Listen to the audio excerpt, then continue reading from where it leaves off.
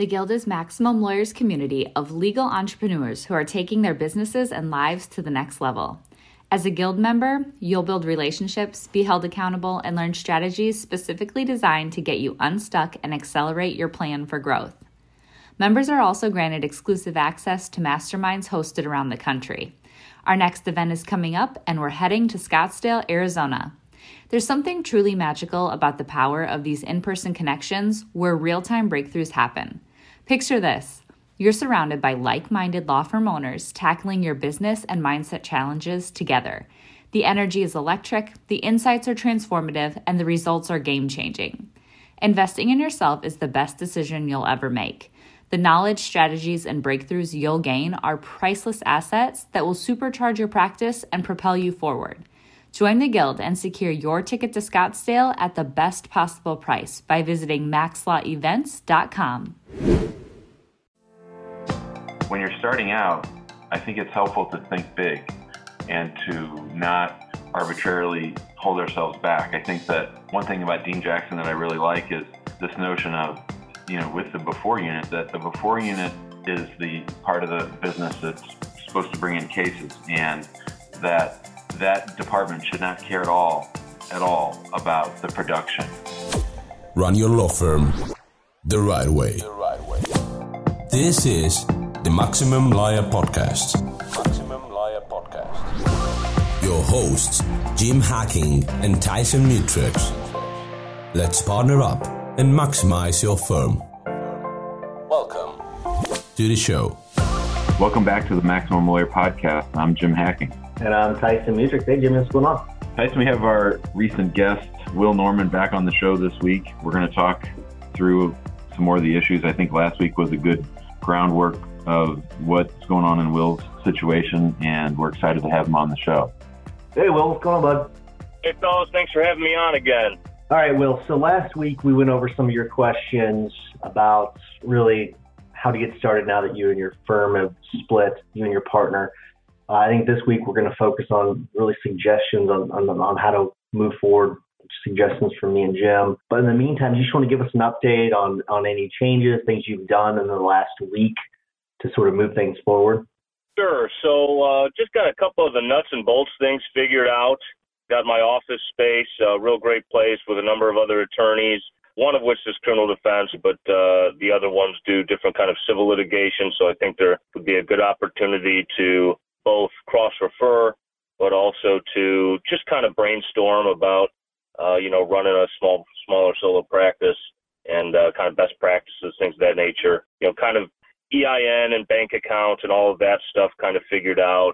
And then I worked on my marketing strategy a bit, and I had told you a little bit about a 5-5-5 type of approach.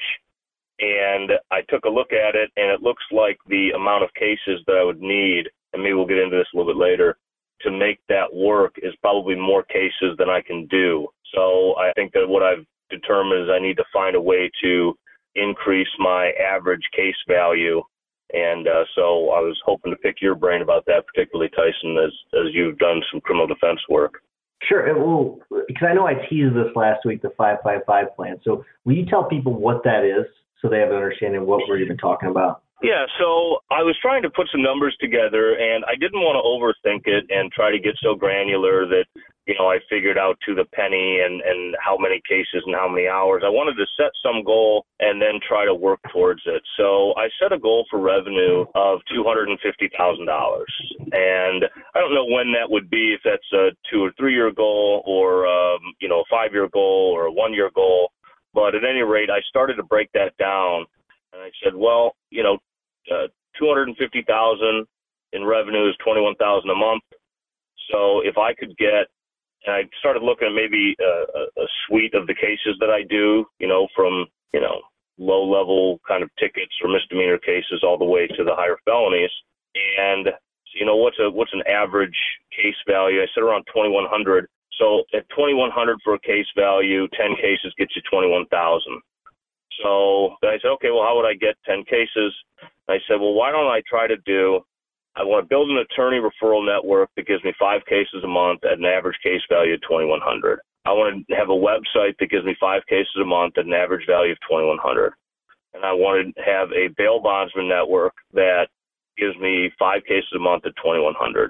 Now, I think that it's pretty clear that, that's a longer term goal to build those networks, and that they'll probably build unevenly.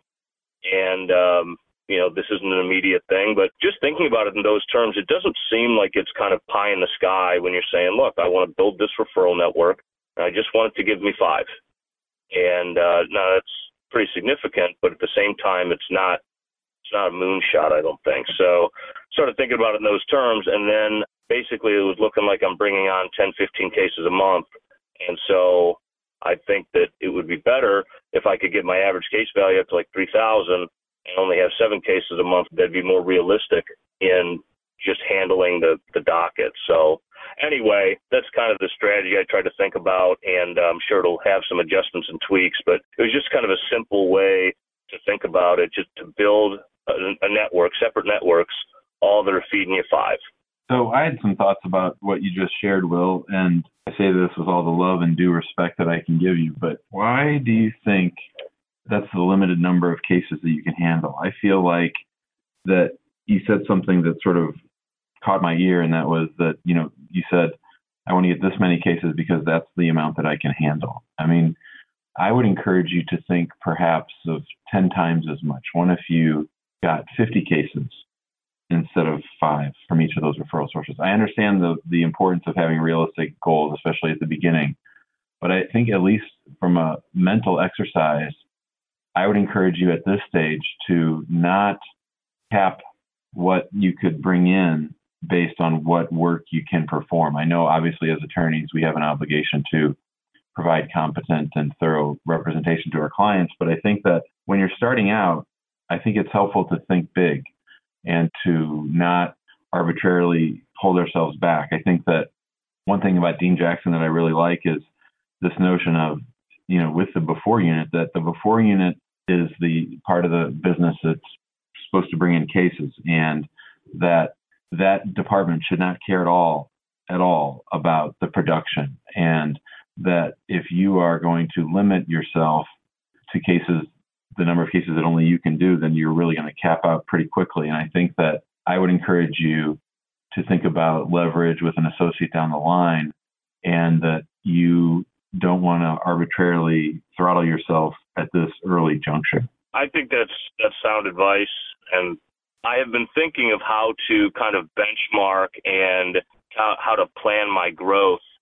So at X capacity of cases, or once we're bringing in so many cases, when would be appropriate to get an associate? And I haven't worked those numbers out yet, but, I think that as long as I have a realistic understanding of when I would have to bring in more help to handle the substantive cases, that would help me kind of expand my thinking in the way that you're talking about. So I think that's great advice, and I'll definitely incorporate into my thinking going forward is not to think small, think big, and then grow accordingly.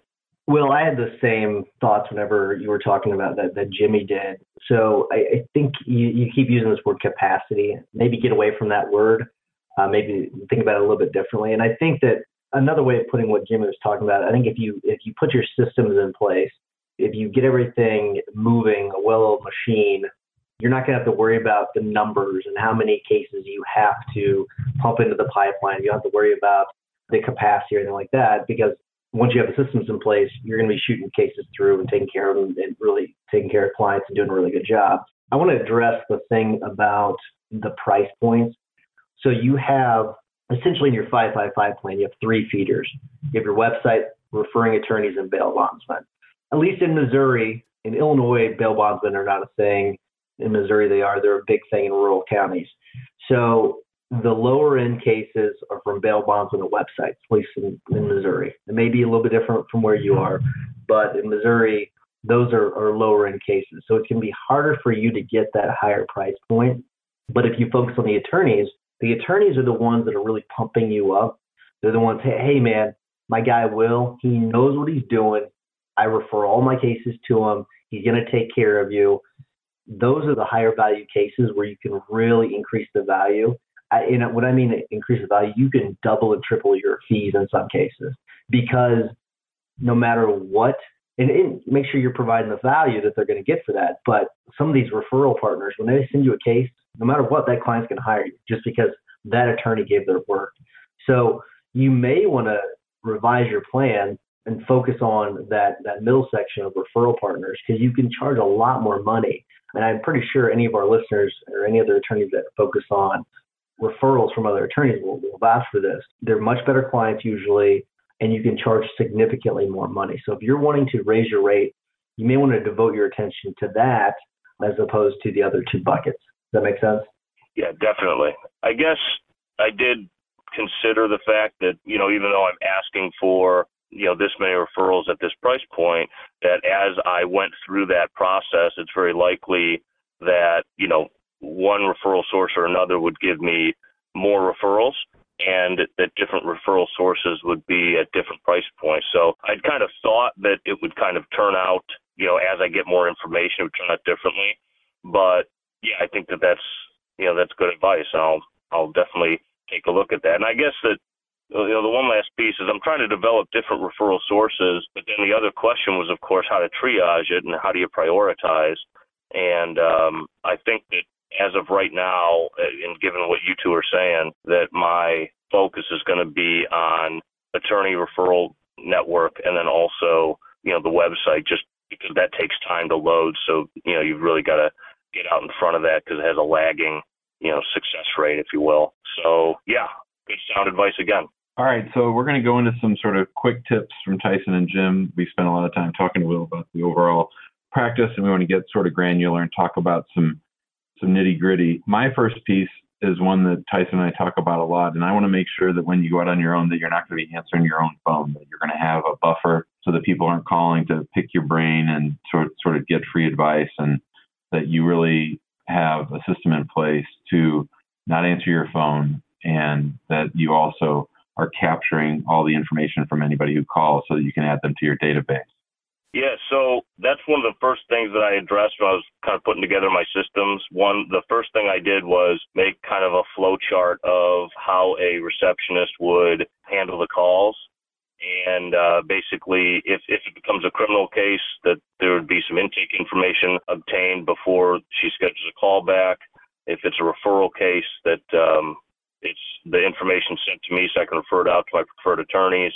And then if it's an existing case, to schedule a call back. And I'm looking for some virtual services to try to help me out in the beginning here. Open to suggestions, of course. I heard your great episode on Ruby Receptionist. I'm definitely looking into them, but there's a lot of different providers out there.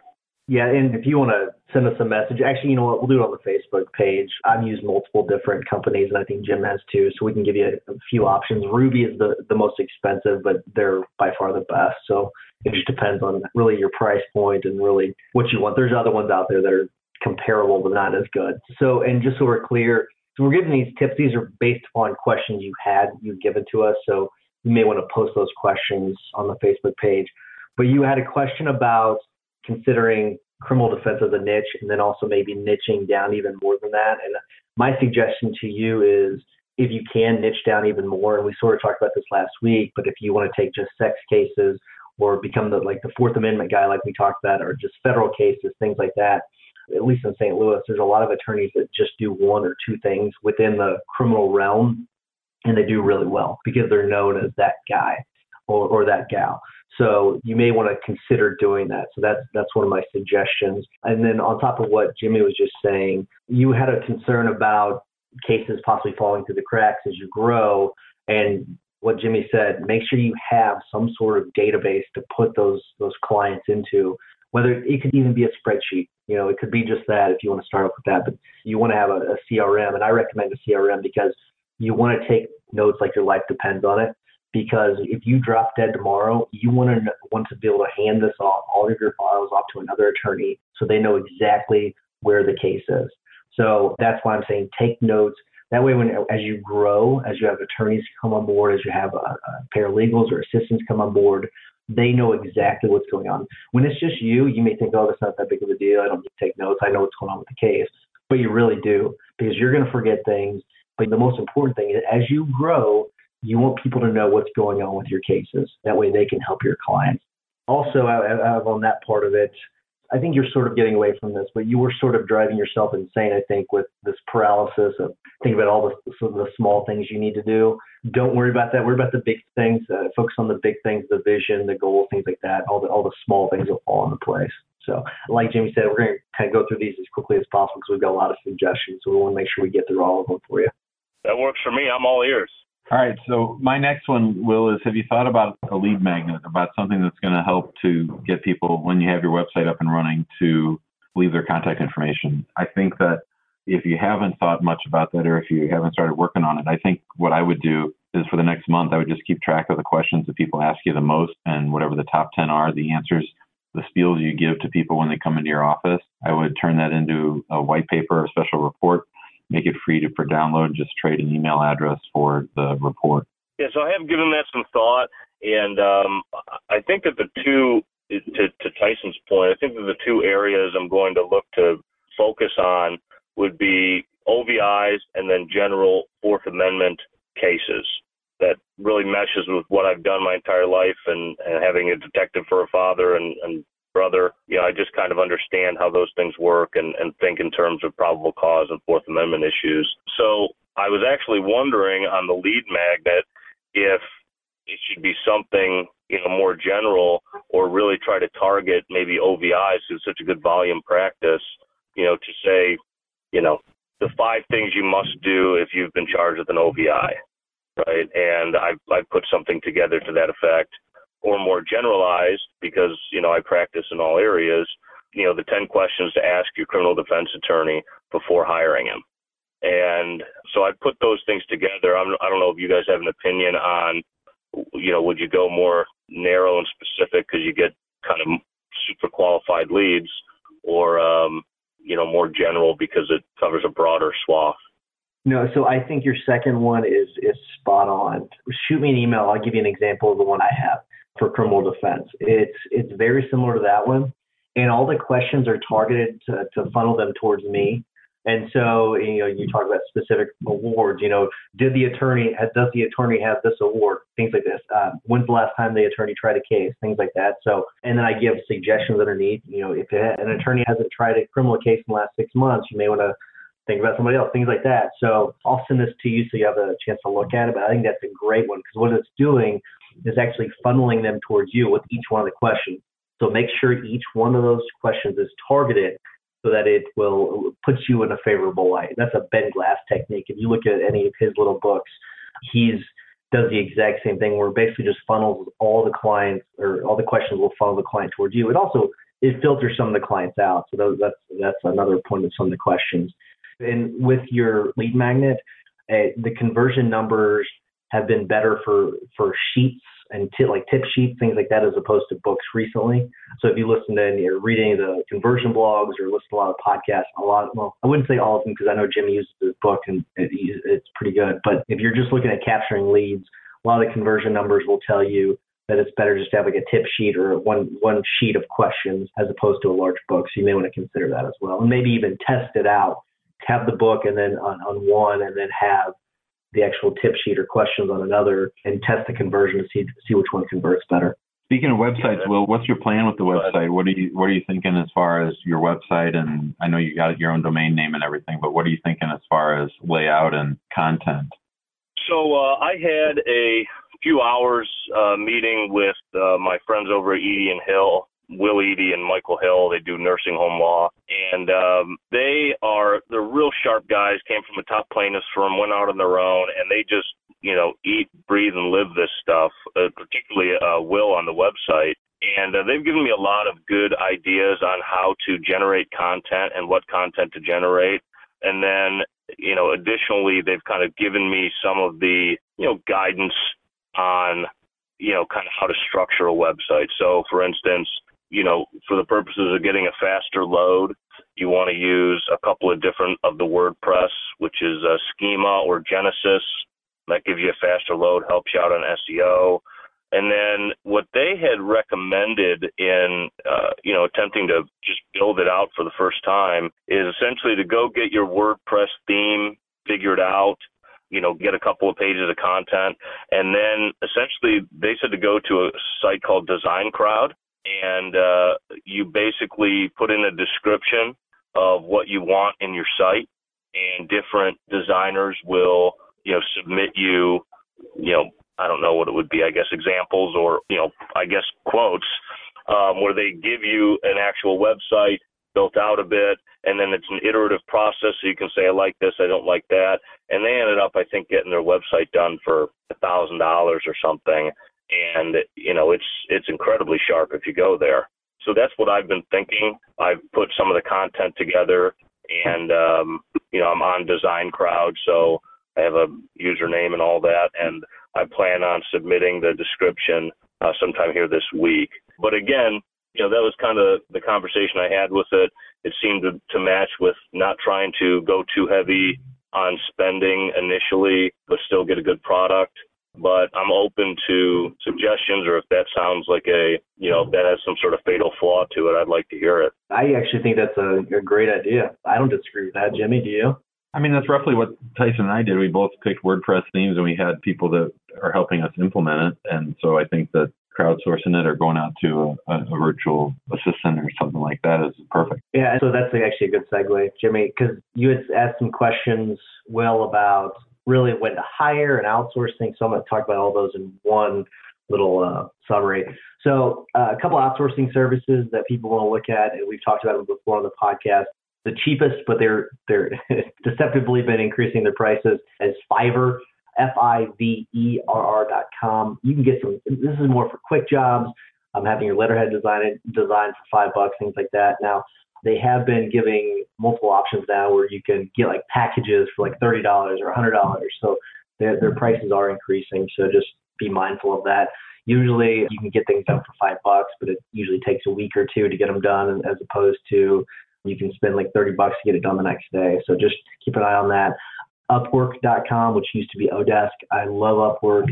I'll reveal my numbers in a later podcast because I'll have to look them up. But it's insane how much I've used Upwork over the last 3 years. I was actually surprised whenever I ran the numbers to see really how many hours of work has been done. So I'll talk about that on a later podcast. You wanted to know what to outsource or delegate in day one. Phones, definitely you want to delegate or outsource it. If you outsource it, you can use any of the services that we talked about, Ruby, whatever it may be. Scanning, you definitely want to delegate that if you scan. I don't know if you have paper files. And then also coding the documents, I would outsource that. So that's what we do. I've got one of my assistants to scan documents, and then we have someone actually code those documents. And then also bookkeeping is one. And then the last one is transcription. I get a lot of work done transcribing documents. I transcribe pleadings, blog posts, whatever it may be, letters. And then a big part of your question was when to hire. So I wanted to give you some facts to consider. If your work is suffering, so if you noticed a decline in the actual customer service aspect of the whole client experience, make sure that may be a sign to you want to hire. You have too much to do each day, so you're spending more time at the office. You're just not getting enough done. So that's obviously a sign.